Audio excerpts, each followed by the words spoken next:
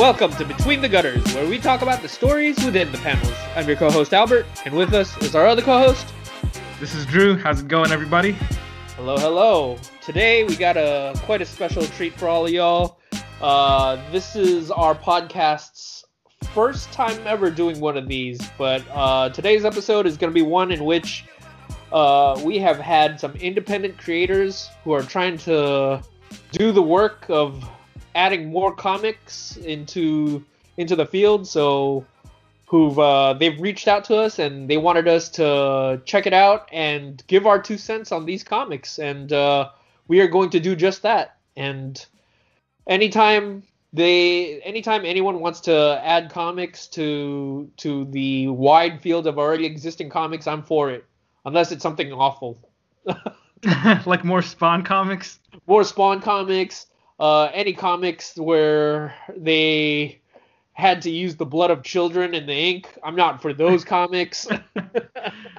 Did you hear the news that Todd McFarlane is starting up a new line of Spawn comics? Like they're going to be interconnected and everything? Yeah, he wants a Spawniverse. Yeah, exactly.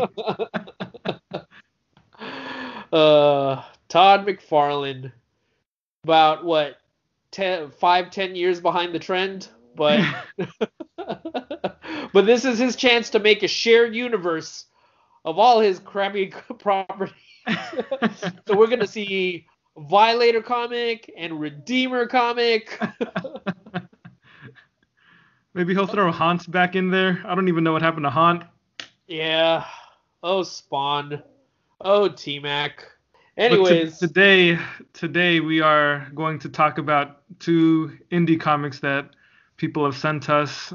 The first one is a comic called Parallel, which is about a 70-page one-shot. I don't know if you want to call it an issue or a graphic novella, but it's a 70-page one-shot published by Source Point Press. We'll get to the credits when we start talking about it. And the other comic that we'll talk about is Invasion from Planet WrestleTopia, which was a 6-issue miniseries published by Suspicious Behavior Productions. There are 2 pretty different pieces of work here, so it'll be interesting to discuss it today. Yeah. So let's go into Parallel a little bit. What do you mind going over the credits before we jump into the plot and so on and so forth? Don't mind at all. I'll go down the list of credits. So Parallel, like I said, published by Source Point Press. It's written by Jason Douglas, art by Adam Ferris, lettered by Justin Birch. All right. So we're going to give a brief synopsis of Parallel right now. I'll try my best not to give too much away. So this is the spoil-free version of Parallel. My dream is someday we're going to have merchandise and we're going to put these all over t-shirts and mugs. So everybody's going to know that spoil-free just means spoiler-free. Exactly. Because as much as I hate doing all the business stuff of podcast promotion, I am still just a prostitute and a whore, and I will do what need be done. I will mimic all the stuff that other podcasts have done before me 1,000 times over in order to promote ourselves. Every time you say spoil free, I just think of Skoish Velociraptor Maloish. We're going to have to see if we can get him and do some sort of collaboration with him. Yeah. The Velociraptor says that this is spoil-free-lific. Parallel. What can you tell us about Parallel, Albert? What's the spoil-free synopsis? In brief, we are introduced to a character by the name of Landon Smith. He's a man who is in... I believe he's in his mid-30s. He's living the married life, but we learn that at some point earlier on in his life, he was a a rock star, and he was an up and coming musician, and there was a point where his life could have taken a very different route. And at the beginning of the story, he's an office worker, and something compels him to essentially walk into traffic, and he experiences this accident, and eventually what we discover is that what compelled him to injure himself was an alternate universe version of himself that is trying to show him what his life could have been like had he gone down the path not taken, had he decided to not fall in love and get married, but decided to pursue his life as a rocking out musician. So that is the spoil-free version of the story of the plot. Do you feel like I'm missing anything? Anything you want to add, Drew? I think that's the basic summary of it. Some of the things that I thought were interesting about the presentation of the story was how the alternate version of him is the one who pushes him into traffic. And I think when I was reading it, one of the things that made me smirk was the fact that he had to get hit by a bus in order to experience a parallel world. Right. It's an interesting, when people write the rules of their universe, it's presumed that, I presume that there's some sort of thematic relevance to that. So, if I had to say that, it makes sense to me in that in order for this story to be told, there has to be some sort of stakes, and the stakes here happens to be that, in order for him to experience this parallel universe, he has to potentially put himself at death's door. It's an interesting choice because it's not like he could have just gone to sleep and then the alternate reality version would have just talked to him in a dream or something. The dude actually had to get struck by something so hard that he was on I don't know if he was on life support, but he was in the hospital for a while. He was probably unconscious. Exactly. In terms of one of the things that jumped out at me when I was reading this comic was the fact that I believe that this was something that is a passion project for Jason Douglas, the author who wrote it. I mean, of course it is. I mean, he created this comic, so I'm sure he put a lot of himself into it. But there is an aspect of the comic that feels almost like it's a one-man play, where it's a man who is, in a little more seasoned part of his life, looking back at the way things could have been. And it's almost like a one-man play in that it's just him. There are large portions of this where he's talking to either himself or the alternate universe version of himself. And it's almost like this one-man play where he's basically monologuing and working out these whatever baggage he's developed in his life over the past 5 years since he decided to renounce the life of fame and stardom for something more conventional. Yeah, actually, that's a pretty interesting perspective that you brought up, because now that you mentioned the whole concept of like a one-man play, you did make me just think of whether the other characters were essential to the overall thematic elements of the story. I mean, obviously there are other characters in the story. Like his wife is probably one of the major characters besides himself and his parallel version.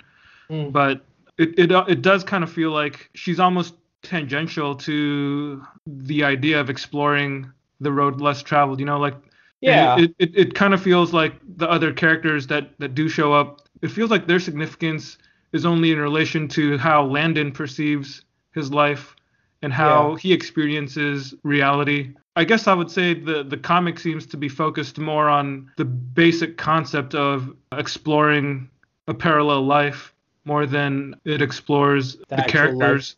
Yeah. Yeah. I get what you're saying. I think I would agree that it does feel like the focus. I mean, of course, the focus is on him and on Landon and these parallel. It's focused on the life that he's currently living, and in order to see the value of this alternate lifestyle that he could have been living. Yeah, it's oddly enough, it's heavily focused on Landon, but I think you hit it right on the money when you said that the alternative characters are are tangential. They're almost like props, you know, Yeah. you Yeah. know, that No, are just I don't think that's necessarily a bad thing or anything. It's just, yeah, one different way of telling. It's one way of telling a story. exactly. And yeah, it would have it's interesting. It was an interesting direction to take. Yeah.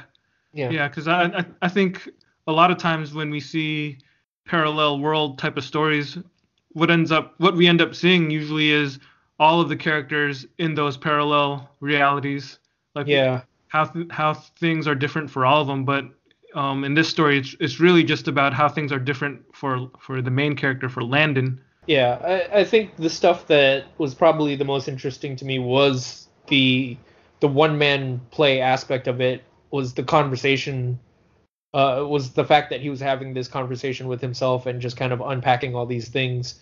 Yeah, like it was interspersed with these scenes of Landon's life in the real world as it currently stood, as well as aspects of his life in this alternate universe, which could have been, meant to tie it all together. I do think that the stuff that probably was the most solid to me was the conversational unpacking of all the emotional baggage, which I do kind of want to point out. Not kind of. I do want to point out that the way that he writes, that Jason Douglas writes these characters, they were believable. I mean, in terms of the way that they talked, the Yeah. individual voices that he gave them, I found that to be pretty believable. Yeah, the They dialogue sound was solid. yeah, they sounded like how people actually talk. Yeah. So I was pretty convinced there. Yeah.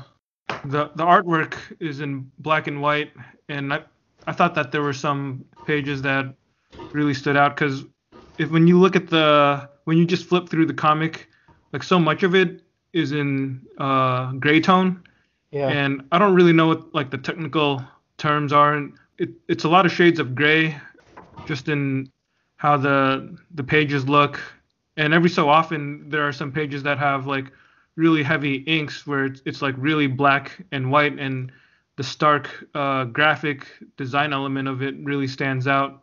Like those are the scenes that really pop and give you the sense that there's something otherworldly happening. It's not just a straightforward this is reality as it always appears, but when Yeah. I guess it's like the gray tone scenes, which is most of the book, is like how life really is, and every so often there's just these pops of black and white, like the high contrast. Yeah, I'd agree that there were some pages that you mentioned really popped. There were a few pages where there were a lot of heavy blacks, and Yeah, like I'll just the say sketching like inside it was pretty impressive. yeah, like I'll just say like at the very beginning of the comic when it starts off with him lying on the ground bleeding after he gets hit by the bus, and then the Uh-huh. page after that it's just like this all black page with a white line in each panel, and you kind of zoom in on the line and you see a little dot, and there's this narration about just reminiscing about fourth grade geometry, which is pretty creative thing to make a connection with here. I think Mm. the idea of how a line, I guess parallel lines represent these parallel worlds, and you have these points in the line that can either start off as a whisper or be something that's literally bone crushing or life shattering. Mm. I'm just paraphrasing the the narration that he wrote. It's definitely something that I don't think I've seen in a parallel world comic here. Or in any other parallel world comic. I haven't seen it make the connection with geometry. Right. That's a good point. I can honestly say that I don't have the technical expertise to follow that up quite as much, if at all. Yeah, like I do think that the concept of it is pretty compelling stuff too. For me, like thematically, the idea of not necessarily alternate dimensions, but just wondering what your life could have been like had you Yeah. made different decisions. That's always something that really gets me as a consumer of stories. Like I will say, when I was reading this, the things that jumped out at me were similar like existential science fiction stories. The two that jumped out at me were Vanilla Sky and Stranger Than Fiction. And I don't even Okay. know. I don't even know if Stranger Than Fiction really counts as science fiction, but they're both stories that take the science fiction concept of alternate universes, but really plays down the science fiction aspect of it in order to play up the more thematic ideas of just the human experience of wanting to either deal with regrets that you've from decisions that you've made, or to see what your life could be by just changing certain things in your life now, you know. Yeah. um Yeah. Actually, yeah. what you described, for some reason, it just reminded me of Scrooge and A Christmas Carol. I don't know why that you made me think of that. that yeah, I that's actually kind of interesting that you mentioned that, because like now that you've brought it up, if you strip down A Christmas Carol down to its like most bare essential basic parts, it's yeah, it's there's something compelling about that story of a man who just wants to who needs just a change in perspective to view his life, to make him change himself into being either the person he wants to be, Hmm.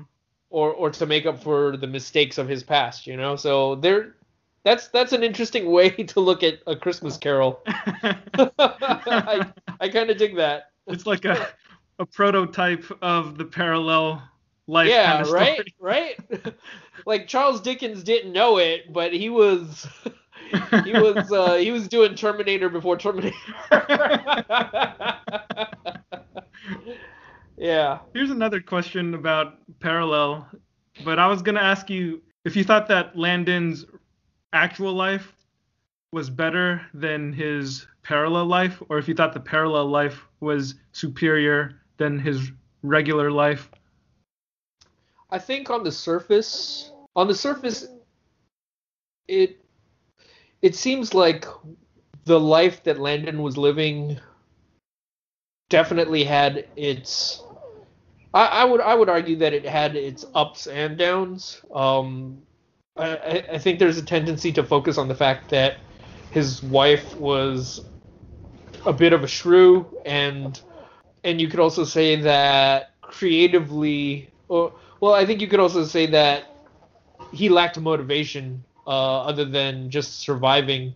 And Yeah, when you looked at the other life that he was leading, the or the in the alternate universe, the the rock draws, star life. yeah, the draws for it seemed on the surface they seemed somewhat superficial, because it's really just about, or on the surface it seems like it's about him just wanting to be rich and famous and adored by the masses. Like who hasn't really had that fantasy before, right? Right. But I think there's an argument that could be made for the fact that there was a deficit of creativity and expression in his current life. There was, he was essentially a drone in an office who was. He was his wife's assistant or something. Yeah, well, he called himself a secretary at one point, Yeah. and she corrected him by saying that you're an executive assistant. Yeah. Yeah. Which is pretty depantsing. if Yeah. my wife told me that, my balls would shrivel. And I think she went on to talk about how she was like the youngest vice president in the company or something like that. Yeah. So you get this real sense that she's really on top of things professionally and has, she's doing what most people in society are expected to do, and not only just do, but she was actually successful at it, at what she was doing. Yeah. Whereas Landon, it's like, man, if his wife didn't hire him to be her executive assistant, would he even have a job? Yeah. Ooh, yeah. Yeah, I mean, and to some degree, it's like, is there any wonder that he dreams of this life where he has a little bit more autonomy? He's the skills that he does have are the ones that people admire him for. The fact that he has the creative license and liberty to express himself however he wants to do those things. So, yeah, aside from the money and the fame and the adoration, like, I get it. We would all look to that lifestyle as things that we want, at least to some degree. But I think for me, the thing that made the most sense was just having the freedom and ability to express himself and live a lifestyle where he can, So, yeah, I it's a mixed bag. I can't say with absolute certainty that life was better, because I don't know. I do think that there are things about his life in his main universe, in his actual reality, where, okay, if his wife wasn't such a shrew, then maybe it wouldn't be quite that bad, right? Like he'd have some sense of stability and consistency, and to some degree, there's a question of, right, what is he doing to make this work for him, right? Yeah. Yeah. Actually, I think that's probably one of the criticisms I do have about the story, is that Claire is depicted as kind of this one note, or she's just, like you said, a shrew, and it's almost like the whole point of her being that type Alive. of person. Yeah, the whole point of her existence is just to be a justification as to why Landon can't really stand his life. Yeah. Like, she kind of represents the mistake that he made in choosing a life with her, and a life of stability and the daily, 9-to-5 grind, or whatever the workday is. Like, that kind of represents regret, I suppose. But yeah, I think in some ways, because she is just depicted as a shrew, it is hard to see her perspective, or to feel any kind of sympathy for her character. Yeah. It kind of feels like you just want Landon to get away from her. Yeah. Even when she does have like some moments where she seems to care for Landon, it just feels like a little bit short-lived, and it doesn't really feel fully fleshed out. And I think that's one of the reasons why the story does work as, like what you said earlier, like a one-man play, like a one-man story, right? Like everybody else kind of seems like a prop, and I think that's fine. Like it's a different way, or it's a different method of telling a story. Like, not every character has to have fully fleshed out development and stuff like that. But I think maybe a little bit more characterization could have helped a little bit. Mm-hmm. Yeah, it was definitely a direction to go. In terms of other things or observations that I had for Parallel as a whole, there are things about the ending that I'm probably going to end up pondering over and trying to deconstruct, because it does. Without giving away too much, it does end on on an ambiguous note. So it's a little confusing as the reader, because I'm not sure quite. So we mentioned that part of Landon's ability to breach this alternate dimension is the fact that he has to put himself in harm's way. Mm-hmm. So yeah, again, so there's things about the ending where it's like ultimately once you get to the final point, it leaves me questioning what actually happened. Mm-hmm. You know. So yeah, I had to reread the last few pages a couple times just to make sure that I understood what happened. And yeah. I don't want to spoil the ending either. Yeah. But I think I was a little bit confused, but after reading it a couple times, I think I understand what happened. Mm. But I feel like to say any more would be Yeah. too spoilery. Yeah. It would not be befitting of a spoil free. Yes. It would be antithetical to a spoil free. Yes. It would be anti-spoil free. Spoil full. It would be spoil Yes, full. yes. Yeah. So that is a Parallel by Jason Douglas, art by Adam Ferris, lettered by Justin Birch, like you said. One more thing that I did notice as I was reading, there were some little bits of text in the dialogue that could have been edited a little bit, just because in terms of like typos and things like that. Yeah. Like it wasn't anything that affected the story too much, but Yeah. like anytime I notice a typo in a comic, it's just something that I can't help but notice. Like there was one page where one scene, I think it's when the doctor is talking to Claire and her last name is Marlowe, but I noticed that in one panel they spelled her name Marlowe with an E at the end, and then some other word balloons it was just spelled Marlowe ended with a W, no E, stuff like that, or even like the lack of commas in certain points that in certain senses that needed a comma. I remember there was like another word balloon that had the word. It used they wrote the word does instead of dose, because I think they were talking about a dosage of something. But it does work. It does work. Yeah. Yeah. So perhaps like a little bit of editing would have cleaned that up. But it's nothing really to quibble over. We still understand what's going on. Yeah, it's just something that I can't help but notice. Yeah. I mean, I encourage them to continue their craft and to keep working on it, and to keep putting more stuff out there, because again, like, comics is a wide field and we always welcome more comics, and we want to be able to see good comics come out, and we want to see new ideas being explored and discussed. So I definitely encourage them to continue doing what they do.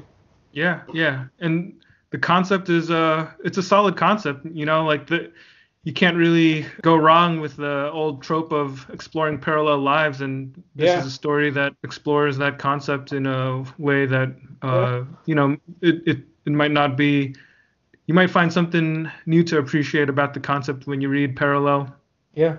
Take it from me, as a 39-year-old man who is living a life full of failure and regret, I'm constantly looking for stories where I can explore the idea of how I could have not lived a life full of failure and regret.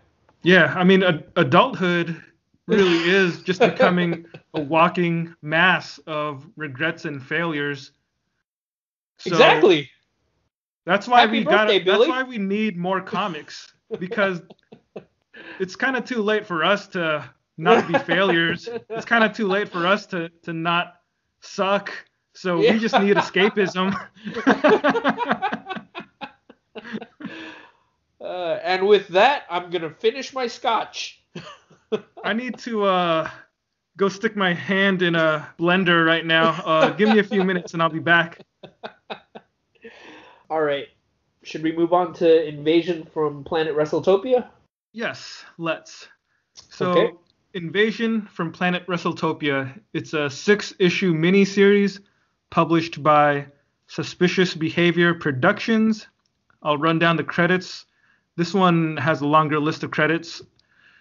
It's written by Ed Kuno and Matt Enton. Art was by Dan Schade, David Hahn on inks of issue 3, and Dan Schade did the art on issues 1, 2, and 3. Kendall Good was the artist on issues 4, 5, and 6. Issues 1, 2, and 3 had colors by Marissa Luis. Jason Lewis colored issue 4. Geo Butler colored issues 5 and 6. Letters in issues 1, 2, and 3 were by A Larger World Studios, and issues 4 through 6 were lettered by Sal Cipriano. That was quite a mouthful. That was quite a bit. Gotta give credit where it's due, man. Totally.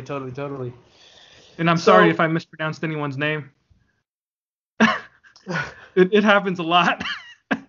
Yeah, I mean, we don't know these people personally. It happens like way too often, doesn't it, Albie?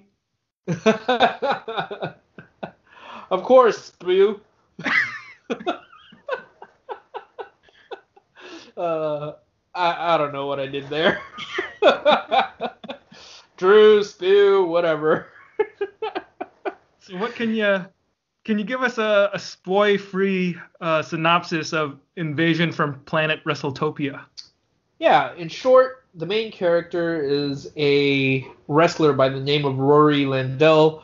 Earlier on in his career, he was an up-and-coming wrestler for, I forget what the wrestling organization was called, but he was up and coming, and he was about to have his big break, and ultimately what ends up happening is the manager of the wrestling corporation, as in most cases in a lot of these, from what we've seen from the WWE, if it's taught us anything, the guy that runs the wrestling federation, the organization, is usually a jerk and a shill, and someone who's just unafraid or who's unabashed at screwing over the talent. So, Rory Landell's about to have his big break, and he comes to him and essentially says, "You're not getting the belt tonight because we're gonna,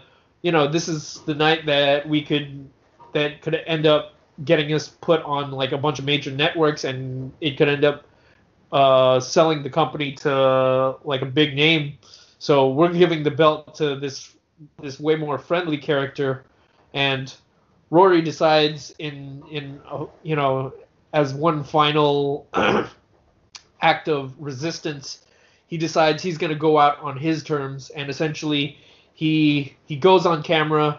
He does a bunch of mic work and mic talk, and says what he needs to say to everyone in the stands, and he says he doesn't need the belt because he's actually the galactic champion, and he just pieces out from that situation, and he goes from there, and I believe 15 years pass after that.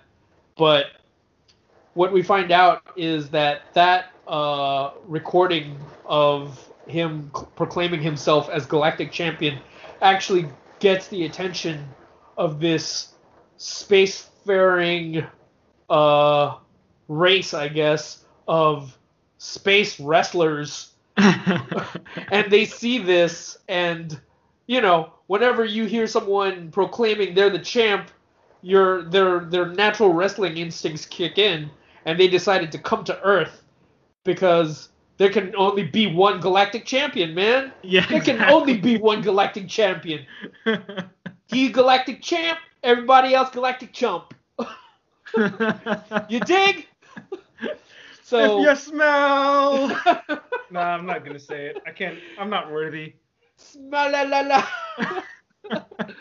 So the leader of this race of space wrestlers comes to Earth, and his name is Manifest Destiny, and he comes to Earth. That's a great name, by the way. That is a great name, and he comes to Earth with the intent of basically drawing a line in the sand and saying to the people of Earth, he challenges. There can only be one galactic champion, and he intends to challenge Rory Landell for that title. And if he wins, he will take over the Earth, and if he loses, he will cede power to Rory Landell, and they will be able to remain the rulers of the Earth. And there is your story, your plot for Invasion from Planet WrestleTopia. There you go. It's an invasion of alien wrestlers come to claim their destiny on Earth through the power of wrestling. Yeah, I mean, there's quite a few plot threads that extend from the main story. You know, you have your B stories that are there, which are, you know, which are just as compelling, I think. Or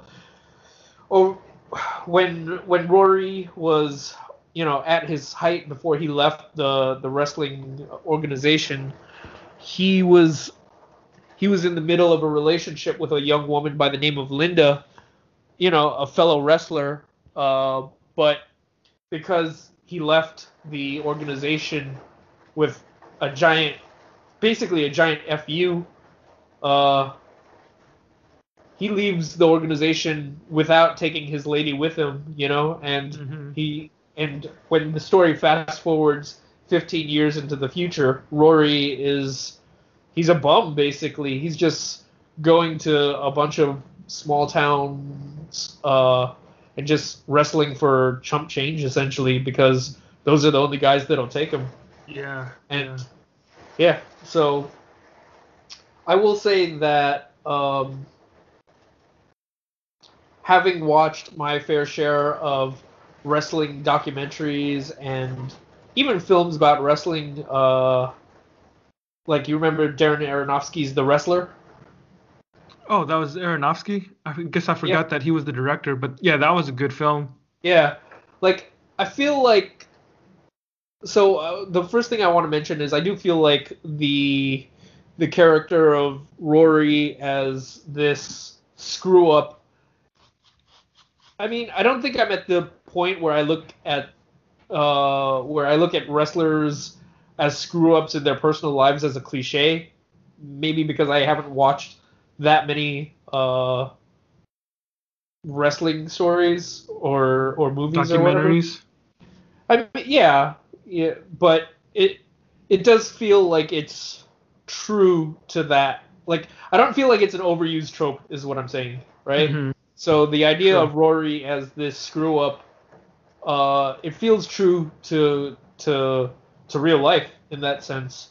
And I'll even go as far as to say that the way that they write Rory in the comic, it's believed. I believed that he was this screw up. I believed that, you know, the Wrestling Federation dealt him a bad hand, and I believe that. Well, I guess it's a question of, like, is he a result of his environment, or is he just conditioned to be a jerk by genetics, right? Mm-hmm. But it certainly seems here that you know, his environment, the conditions set forth by the Wrestling Federation that he was working for, it certainly seems like they played a large part in him finally ending up being the jerk that he is. Yeah. Yeah. It's understandable, I guess. It's kind of like they took advantage of him for so long that what do you expect his attitude to be? Yeah. And Yeah, and wrestlers in general, they tend to do what they do for the love, and it's punishing on their bodies. And all they want is, I guess, a little bit of. I guess they want basic respect that comes with the role of being a wrestler that comes Yeah. out to entertain. And when the person that runs the organization is just clearly taking advantage of people's love of the sport to screw them over. Like maybe this is my little soapbox for this portion of it, but John Oliver from Last Week Tonight did did a segment on his show that was specifically about wrestling, and they broke down all of the various anecdotes about how wrestlers have a short shelf life, and how Vince McMahon uh, was directly responsible for just screwing a lot of people over. Yeah. So, the character I'm looking for him right now. But my tablet's a little slow. But the guy that runs the fictional organization uh, in the universe of Invasion from Planet Wrestletopia, like again, that's another example that's pretty true to life, and I credit them for being able to maintain that. Yeah. The other thing I was gonna mention when you said that wrestlers are just looking for respect and to be treated well, I was gonna add, fair pay and health benefits would be nice. Yeah, yeah. There's a lot of stories about how there are wrestlers who have, They're or basically like they're basically, treated like contractors, so they don't get jack. yeah, yeah, They don't and they're get taken also, care of. Their all their injuries and things when they get older. They're yeah, Yeah, it's a sport that does, really harsh things to the human body, and yeah, when you get older, you're gonna feel those injuries, and yeah, some there are wrestlers that have, they're I mean, they're still alive, but a lot of wrestlers do die younger than the average yeah. person. Quality And of a lot life of, is yeah, the quality diminished of life. substantially. Yes, exactly. The quality of life is often diminished substantially. So, and that's what's disappointing because it doesn't really feel like the WWE does Yeah, anything to look out for those old retired wrestlers. yeah. Maybe they do, and I'm just ignorant of it. But Well, I'm not too I think if confident though. yeah, I think if they're a big name that does draws in a lot of people, they have the leverage to negotiate those things. But we see on TV, like there are dozens of wrestlers that are employed by the WWE, but they're not all The Rock. They're not all Stone Cold Steve Austin. Man, I'd even go as far as to say, like, I don't know what Stone Cold Steve Austin's situation is nowadays, but He's pretty I, active on social media, I think. is he? I think Okay. so. Like, it wouldn't surprise me if his financial situation wasn't the best. What I was gonna say earlier was, I do remember there are anecdotes, and this might be a little outdated, but I do remember anecdotes of wrestlers who are basically forced to continue wrestling in their old age because they Yeah. got nowhere else to go. They got no other means of making money. And it's not like I feel like this is kind of a segue, but No, it's it's fine. It's not, fine. but it's not like the WWE has competitors, or competitors that can pay an equal like amount for Yeah. what compared to what the WWE can pay.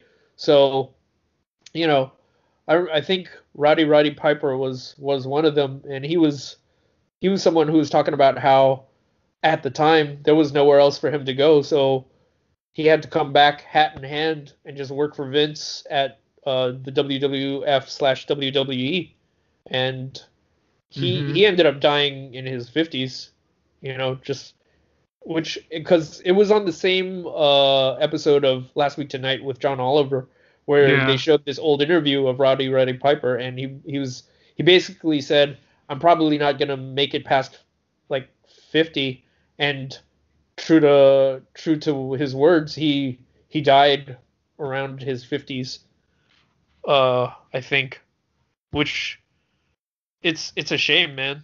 Like, I just looked it up and he was 61 when he died. oh, okay, maybe he meant said 60s. I was just But yeah. that's still relatively young. Yeah, it is.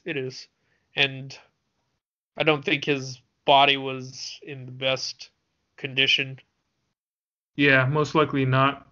Okay. Yeah, so I'm checking here. Okay, so the guy's name, the guy who's running the Wrestling Federation was a guy by the name of Drazen, Drasin, and you know he plays he plays the heel Wrestling Federation owner, right? Mm-hmm. So, but he was I thought he was a well done character who played the role true to form. Just a dude who was money hungry and didn't care for his talent. Yeah. Yeah. You want to talk a little bit about the absurdity of the situation in the comic where it's an entire planet of wrestling people, an entire planet of wrestler aliens coming to invade Earth. Yeah, there's a lot of comedy in this, but it's pretty entertaining. Yeah, it's humorous. Yeah, so the idea of alien wrestlers coming to Earth, and basically using their wrestling skills as that's their warfare. As their cudgel. Yeah, as their cudgel or their warfare to conquer the planet. It's funny because, there are scenes where they're at the Kremlin in Russia, or they're in China where the head of their government is basically in all these various seats of power, and they just break in and they're just like wrestling with everybody and just forcing them to submit using their sweet wrestling moves. and these are countries that have machine guns and tanks, fighter jets, nuclear bombs, but a suplex is the thing that's gonna make them submit and sign over their seat of power. It's and if that doesn't work, they can always resort to low blows. Yeah. I mean, that stuff really made me laugh over the course of reading this comic. Just stuff like that was just it's definitely not meant to be taken seriously. It's not something that is believable by any chance, but it's just good fun. Yeah, it's one of those things where if you're gonna do comedy, then like one of the ways to do it is to just go and be just so outrageous that it's clearly funny, and that's how you sell it, right? Because if they had like toned it down even a little, and if they had played this like a Michael Bay or a Zack Snyder film where I'm supposed to take this seriously, and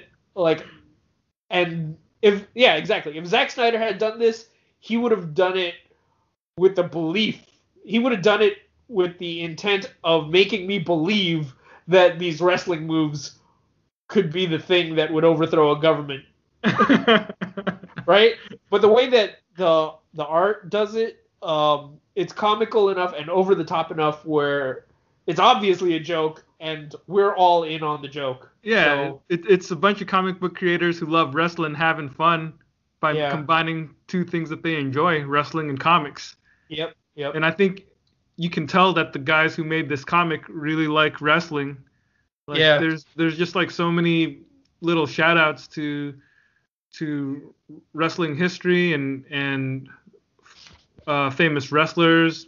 Yeah. I mean, I'm sure there's a lot of little things that I didn't pick up on just because I'm not super ingrained into wrestling. Like I enjoy wrestling, and I definitely watched a lot when I was younger.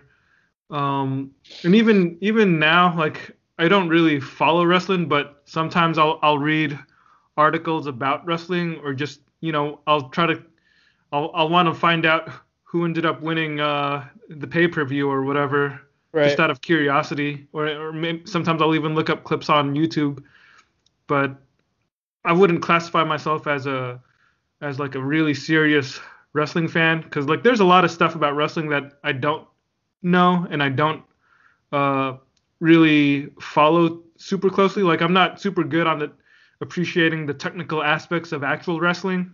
Mm, Like if mm. you showed me a good match, I can definitely watch an entire match. I can watch a couple hours worth of matches, Yeah, yeah. but but I wouldn't really be able to describe to you like what makes a specific match way better than another match. Yeah. Yeah. Um, like for me, the thing that I always enjoyed about wrestling was the spectacle of it, especially when it comes to like the WWE. Yeah. Since WWE or WWF when we were kids, like that was the only thing we really had access to. Like we didn't know Yeah. about any of the Japanese wrestling leagues or any indie leagues or anything like that. Yeah. Um, it was really just the Vince McMahon show. That was Yeah. all I knew about when I was a kid. Well, And there based was on that, WCW. oh yeah, that's true. Yeah, there was Those were the two WCW. big ones. Those were the two big ones. And even WCW was towards by the time I started watching it in the 90s, it got pretty spectacular also. Yeah. Like they even poached some stars from the WWF. They poached a lot of big names from the Yeah, W. and they kind of competed on almost equal footing, or if not equal footing. But I guess just the concept of the big leagues, it's all about the spectacle. There's always Yeah. the thing that I enjoyed was the spectacle, the flashy intros whenever your favorite wrestlers would walk out. Like they would all Yeah. have their music, their theme song, and fireworks and flashy lights and things like that, and they would do There's the a promos. yeah. There's a I think lot to it for Yeah, sure. I always enjoyed the promos, man. Like every time they would give these funny speeches, like that was the stuff that entertained me, man. The mic skills, man. The mic Exactly skills. the Yep. showmanship of it all. That Yeah. that really entertained me. Like if you And got someone out there who could like just do a sweet monologue that just yeah, riled you up, that was some good stuff, man. yeah, exactly. And I think I enjoy that because I don't really know how to fully appreciate the technicalities of the craftsmanship of wrestling. Mm. So in order to really get into watching wrestling, I had to care about the people that were involved in the wrestling. Yeah. So the easiest way to get me to care about the people was to build up rivalries and have people give Yeah. speeches and talk to each other and call Yeah. each other out and build that kind of drama. And then that would make me super pumped up Yeah. to watch the actual match. Yeah, I think the WWF and WCW, like I think wrestling as a whole understands that too. It's that they need to be able to give us these stories that people can be invested in beyond you know, just who you like on a superficial level, right? Yeah, Um yeah, yeah, I'm looking at the panel here. So the name of the federation that they were part of was the American Wrestling Federation, and their owner was Mr. Drazen. So, and speaking of like little shout outs to like all of the minutia of wrestling, one of the scenes that I appreciated was like right here at the beginning. So when the televised signal goes out into space and the space aliens start to see Rory Landell proclaiming himself the galactic champion, you see one of the wrestlers. He's in his communications hub, and he decides to contact the head of their government.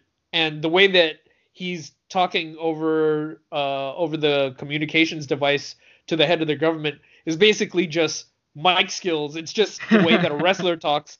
So Yeah. I'm watching the scene right here, and he's like looking at Rory, and Rory's just got this smug look on his face. He's just proclaimed himself the Galactic Champion, and he contacts the head of, he contacts his this guy who looks sort of like Macho Man Randy Savage. He contacts his higher ups, and they go, WrestleTopian Central Command, identify yourself, brother. And then he goes, and this guy who is essentially working a telecommunications post goes, from Deep George WrestleTopia, weighing in at a big super daddy 452 pounds, the king of crush, the sultan of squash, confirmed. What's your report, crater maker? And, that's the other guy cutting him off, and he goes, let me put it to you this way, brother. I just got a mighty interesting signal. Oh, yeah. Now I want to hear you read that excerpt in your 1920s Chicago gangster voice. See?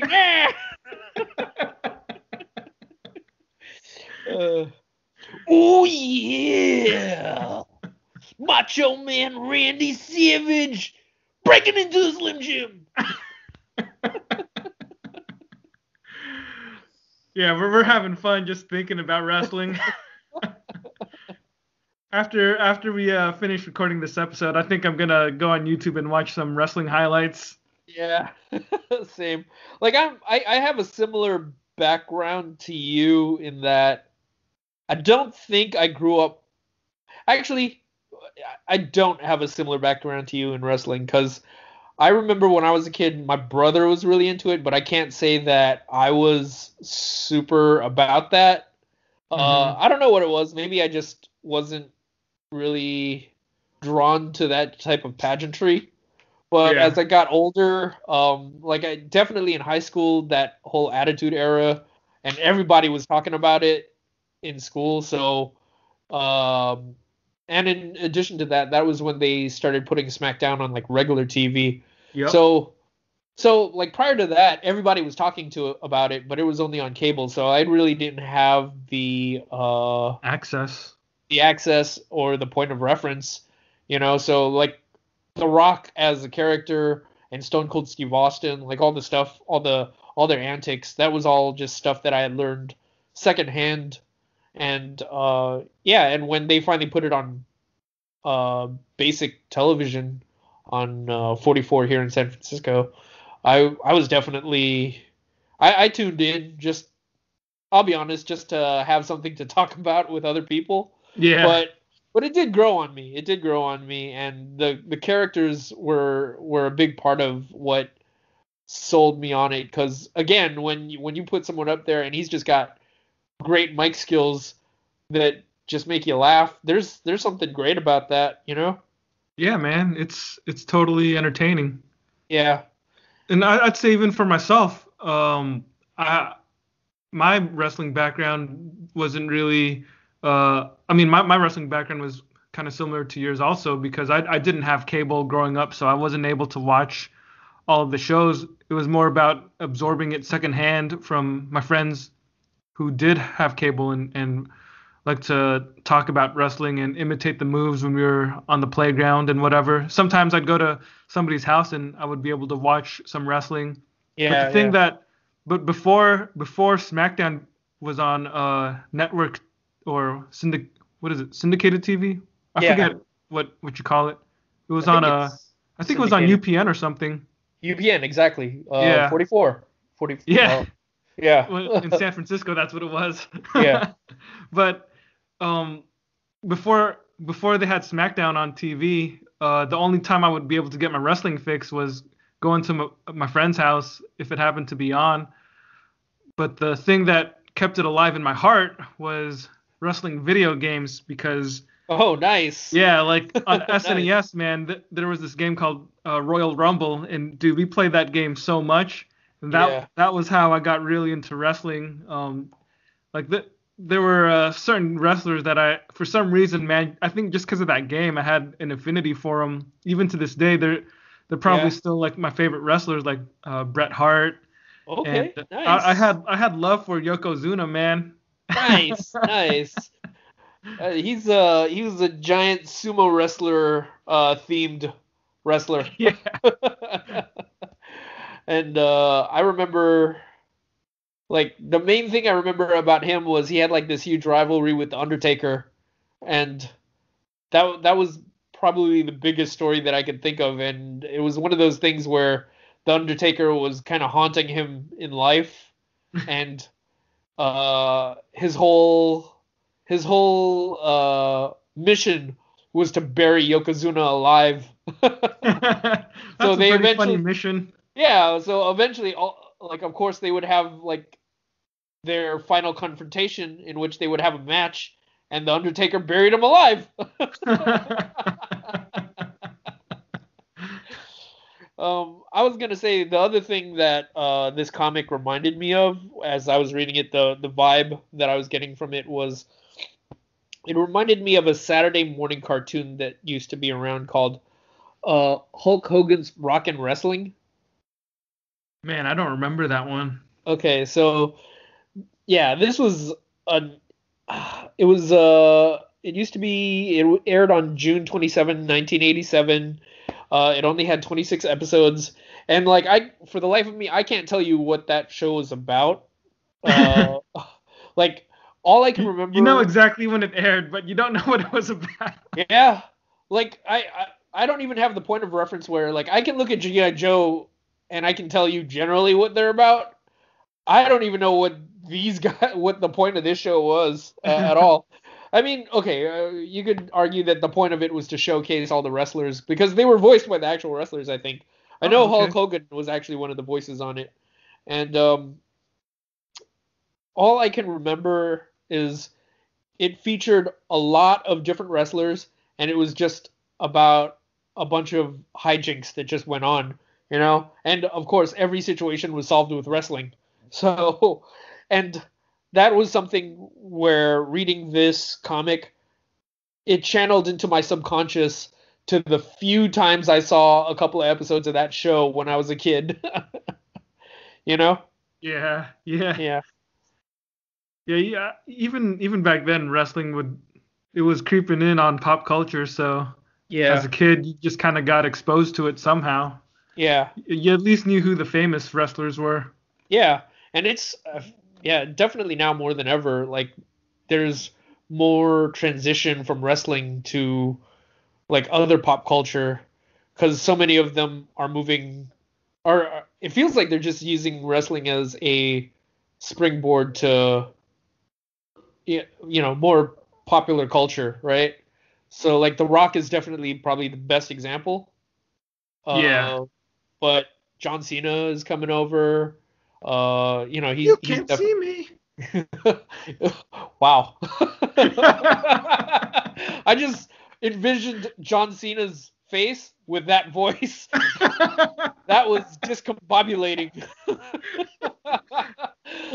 I was Cena sucks, man. disoriented by Cena that. sucks. I was disoriented by that, man, That was the point of that. which is I was weird because I'm I was trying to Oriental. disorient you. You disoriented an Oriental, Drew. Yeah. That's exactly what I was trying not to say. That's why I kind of stuttered while I was saying that because if I said disorient, it made me think of the word Oriental. um, Speaking of like not politically correct, I will say that one of the things about this comic that jumped out at me, and I'm not was okay. I'll finish my thought, but the things that jumped out at me was the fact that a lot of these wrestlers, a lot of the what's it called, themes or like Gimmicks.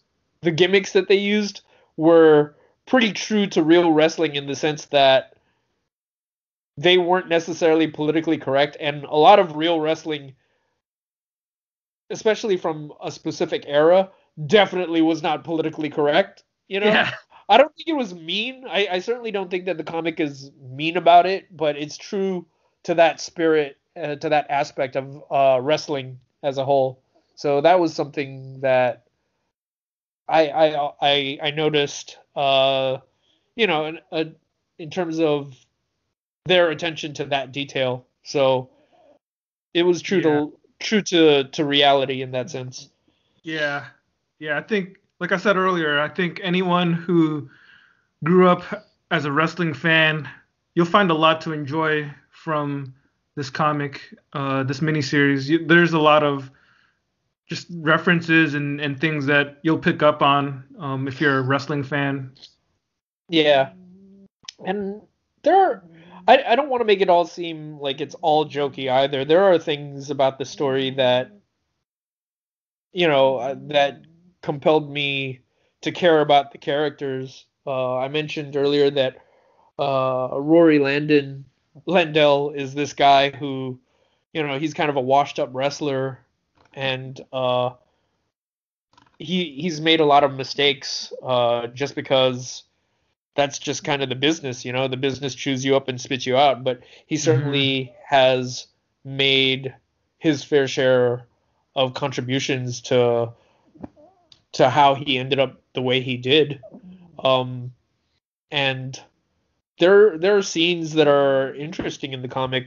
So he has I mentioned earlier that he has this lady that he was in a relationship with by the name of Linda, and there's one point in the comic where they're all on the run and they're trying to get to the American Wrestling Federation, like to the venue where they Hmm. can wrestle Manifest Destiny. And Hmm. so the whole comic is just this chase where they're trying to get to uh, the venue to wrestle Manifest Destiny for the fate of the world, but there are other forces that are trying to stop them from getting there. Drazen is one of the forces who's trying to stop them from making it to the ring. But anyways, so while they're on the run, Rory and his ex girlfriend Linda have a moment with each other where she's obviously mad that when he left the wrestling federation, he didn't take her with him, and he just kind of leaves in a hurry, Yeah. and obviously like things are fraught between the two of them. But in this moment where they're finally alone together for whatever brief moment in time, Rory just basically tells her that you know they took my belt away from me. Like I didn't have anything, and I like all I could do in that moment was just quit on the spot, and go out in this big flashy scene just so that I could go out on my terms. Yeah. And like and he basically says I couldn't face you after that. I just felt like such a failure. Hmm. And that was something that again just It shows. resonates because it's about failure. Yeah, yeah, I mean, yeah. simple as that. Exactly. It's not limited to. So like there are other beats to this comic that uh aren't limited to just the nostalgia or the comedy factor of it. Um, Another scene that I did enjoy was Rory is on his hero's journey, and one of the training moments of training is that he has to go through is his his his manager slash mentor is a gentleman by the name of Don Fong Long. And he's taking him to essentially meet this other wrestler so that he can activate his subconscious so that he will be in prime condition to wrestle Manifest Destiny. And he goes to this. I want to say that the wrestler's name was War, not Warpath. It was War something. I forget what it was. I can't But remember. yeah, but he goes to him and the guy doses him with some peyote. And he goes on like this spiritual journey of like not self. Well, I guess self-discovery is the word. Yeah, in order for him to clear his emotional baggage so that he can be prepared to wrestle with Manifest Destiny. Yeah. And I thought that was a pretty interesting, interesting looking um, series of panels. You know, it's Yeah. it had a lot of cool colors. It was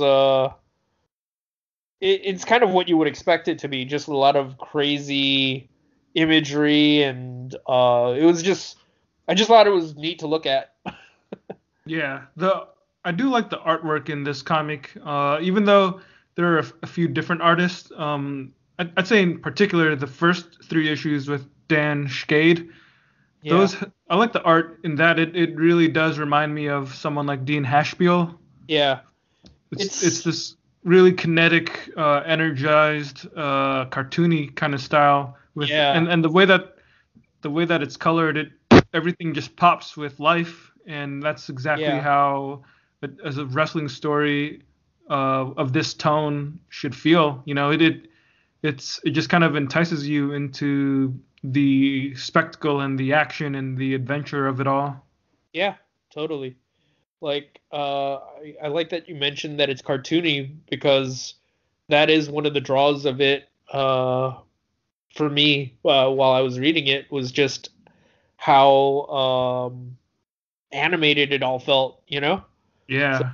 I I appreciated that as well. Uh, yeah. Did you did you have any other thoughts on it? Not too much. I mean, I think I'd probably just end up repeating myself, but yeah, I'd say this is just an entertaining action comic that is really catered to wrestling fans. But I think even if you're not really a wrestling fan or you only have like a passing understanding of wrestling, I think it's still fun. Yeah, But if you are a wrestling fan and if you appreciate wrestling on any level, I think this will be right up your alley. Because the other thing I just thought about another thought I had that I uh, didn't share earlier because we were talking about something else. But I was gonna say that wrestling in general actually does have a lot of crossover appeal with superhero comics. oh, totally, totally. Yeah, like Like, just the just look whole at the way they dress. yeah, like the way they dress, they're basically real life or superheroes or cosplayers or whatever, like Yeah, wrestlers, their gimmicks, that's totally a superhero comic book kind of thing too. Everybody's got some kind of gimmick. yeah, And then there's the whole soap opera element of wrestling. That's very similar to the soap opera aspect of superhero comics. yeah, You just have these these really long running narratives that aren't really designed to ever end. yeah, So you're always constantly having characters or wrestlers starting off as heels and then becoming they become good guys and then they become heels again. So it's like yeah.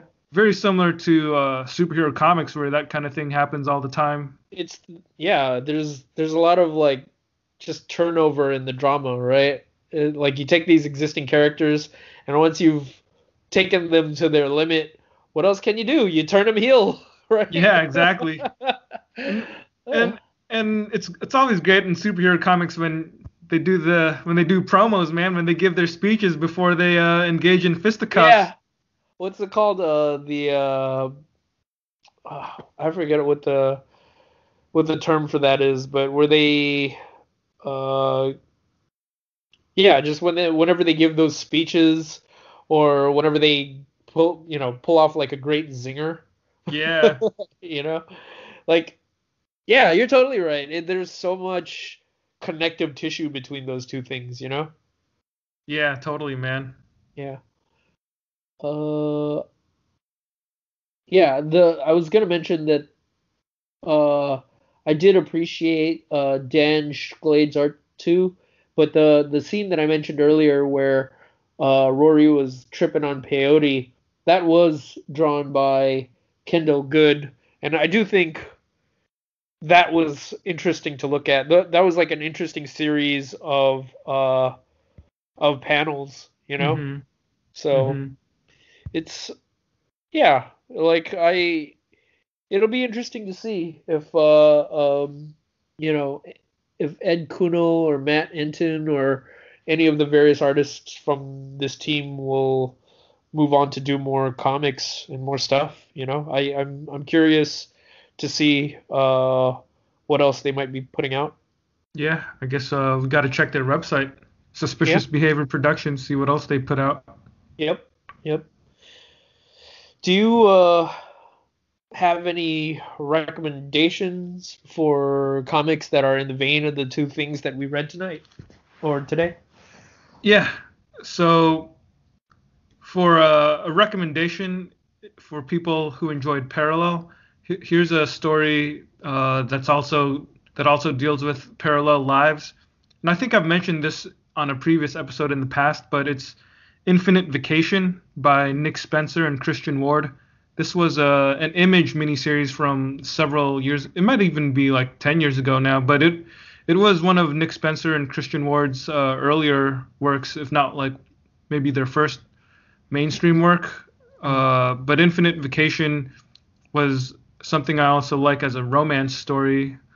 But a big aspect of that comic is a parallel uh, world situation where the whole concept of it is they live in a society where there's an app on your phone that lets you take a temporary vacation in an alternate reality where you basically just swap lives with one of your alternate versions, you know. And it's the multiverse, so there's like an endless string of possibilities of types of vacations that you can have. Yeah, that So sounds really cool. yeah, it's a I really would cool totally do that. creative concept. Yeah, it is, man.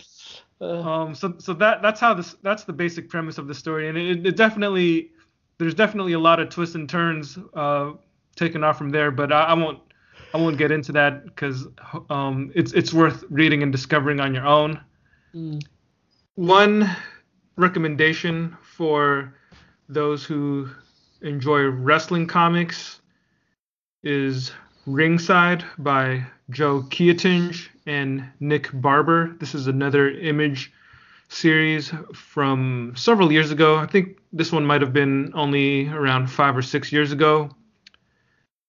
It's very different from Invasion from Planet WrestleTopia in terms of tone. You can still tell that the creators of Ringside have a lot of love for wrestling, but whereas WrestleTopia kind of celebrates the spectacle and the outrageousness and the sheer fun of wrestling, I would have to say Ringside probably takes a hard look at the dark side of wrestling, specifically what we were talking about earlier about how wrestling just chews up the wrestlers. So Ringside is about an old dude who was a wrestler and now he's like, you know, pretty hard up on times. And it's also kind of a crime comic that deals with what he does to get by now that his wrestling career is over. So definitely a different approach, not as lighthearted as WrestleTopia, but if you're into wrestling and if you're into comics, it's another great read that combines both of those things. mm, mm. That's good stuff. I got a couple of recommendations as well. What you got?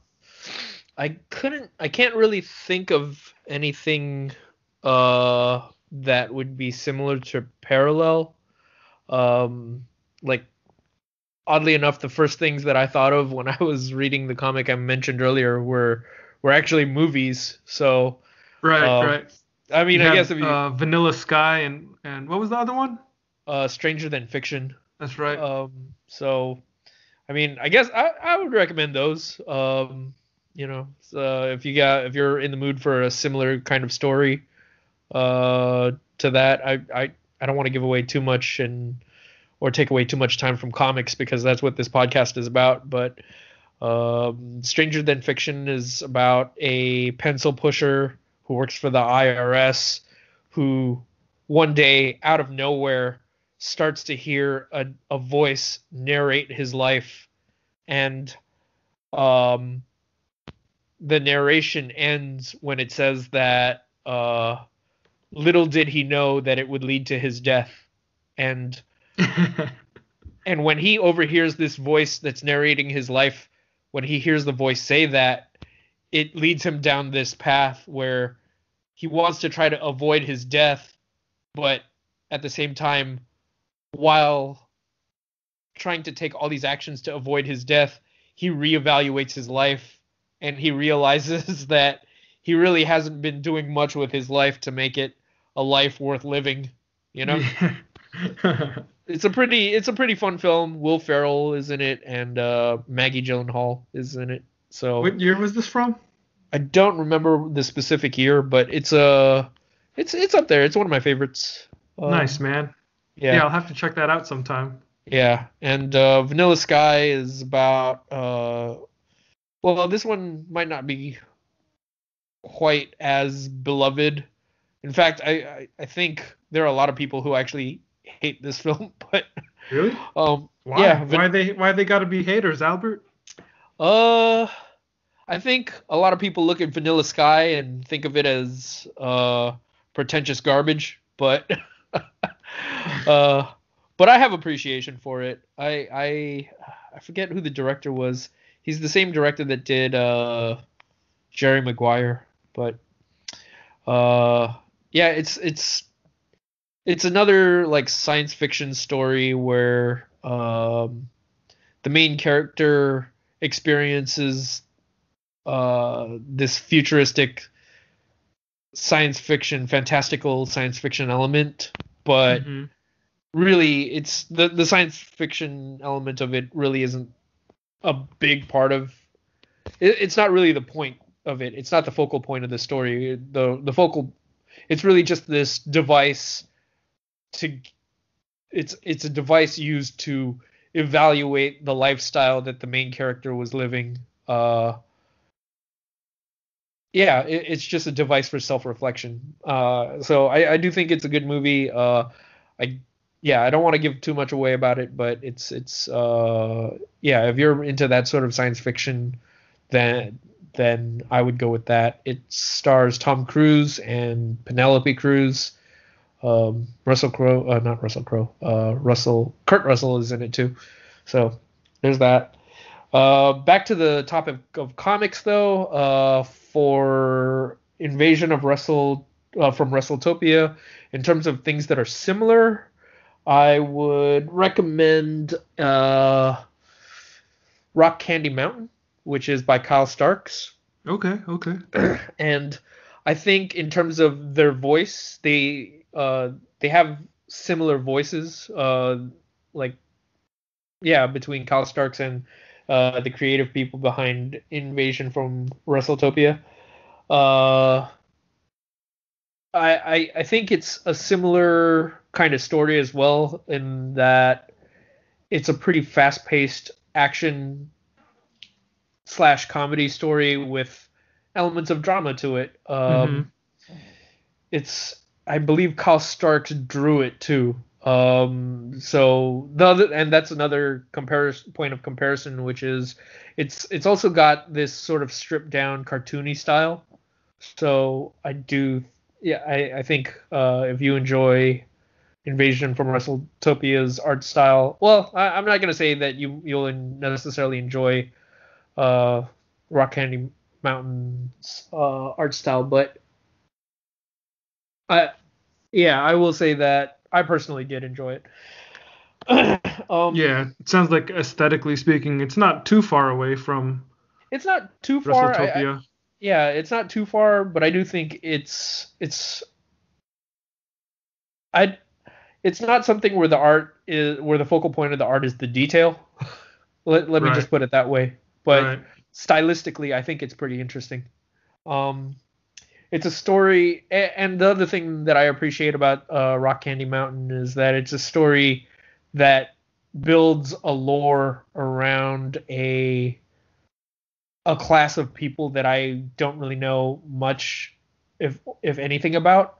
Mm-hmm. So I think it's a story that takes place during the Dust Bowl era, and that's when we see a lot of hobos it's when we see a lot of hobos going cross country across America because people are just looking for work because the land has been decimated by environmental catastrophe, and it's a story that builds around hobo lore, and it's interesting because it talks about the different kinds of hobos that exist and hobo eating etiquette and hobo legends and stuff like that, right? Yeah, And yeah.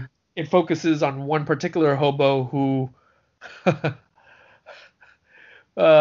okay, so this is going to be kind of funny to you, Drew, but this one hobo, he loses his family, and as a result he makes a deal with the devil.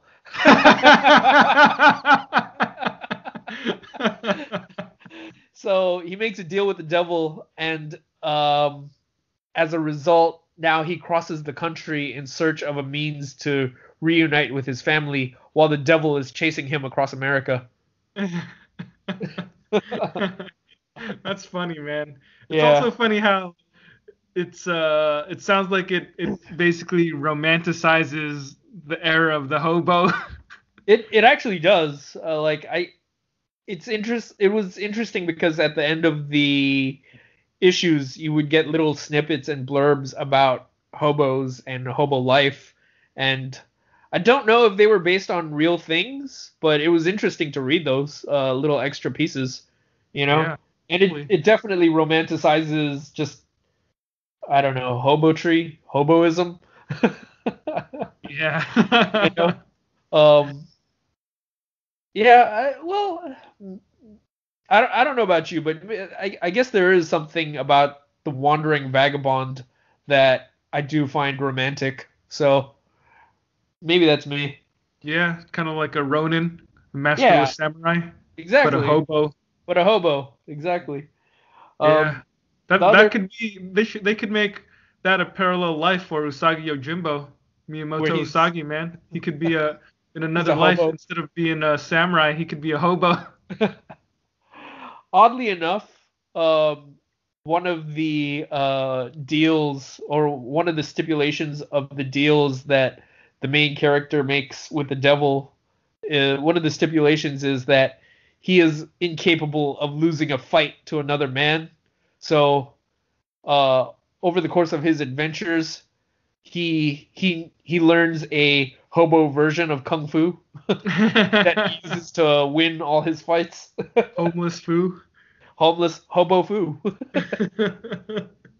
The second comic that I wanted to recommend for, and this one is more directly related to wrestling, but the life and I think it was called The Life and Times of Andre the Giant Oh yeah. by Box Brown. Yeah, that was a Yeah, really good bio comic. it's an excellent bio comic about one of the most famous Life wrestling and legends, Legend, that's what it was called. the Life and Legend. Andre the Giant Life and Legend. Right. Sorry about that. Yeah. Like I deeply regret getting the name wrong because this is something. If you're fans of wrestling, you should definitely check it out. It's just Yeah. it's a good telling of this wrestling legend's life. Yeah, it's a biographical comic, and the dude did his research, man. So Yeah. yeah, it's good stuff. Yeah. Well, there we go. All right, that was a fun episode. It's cool Yeah. yeah, it's cool to bring attention to some lesser known comics and Creators. yeah, creators, and we're thankful that people decided to reach out to us and ask us to look at their work. I apologize that it took us so long. We are very slow here. Yeah. Yeah. It took us about 3 years to finish a list of top 25 Marvels. Yeah. So there we go. Yeah. We Um, move at a glacial pace. It's quality, not quantity. Exactly. Yeah, if anyone has any questions about the comics that we discussed today, or if there are any comics you want to recommend to us, feel free to email us or at betweenthegutters@gmail.com. Oh, Between wait, the Gutters podcast at podcast@gmail.com, gmail.com. or DM us on our Instagram. So we'd love to hear from you guys. Yep. All right. Thanks for listening, everybody. This is Between the Gutters, signing off. Betweening out, Guttering out.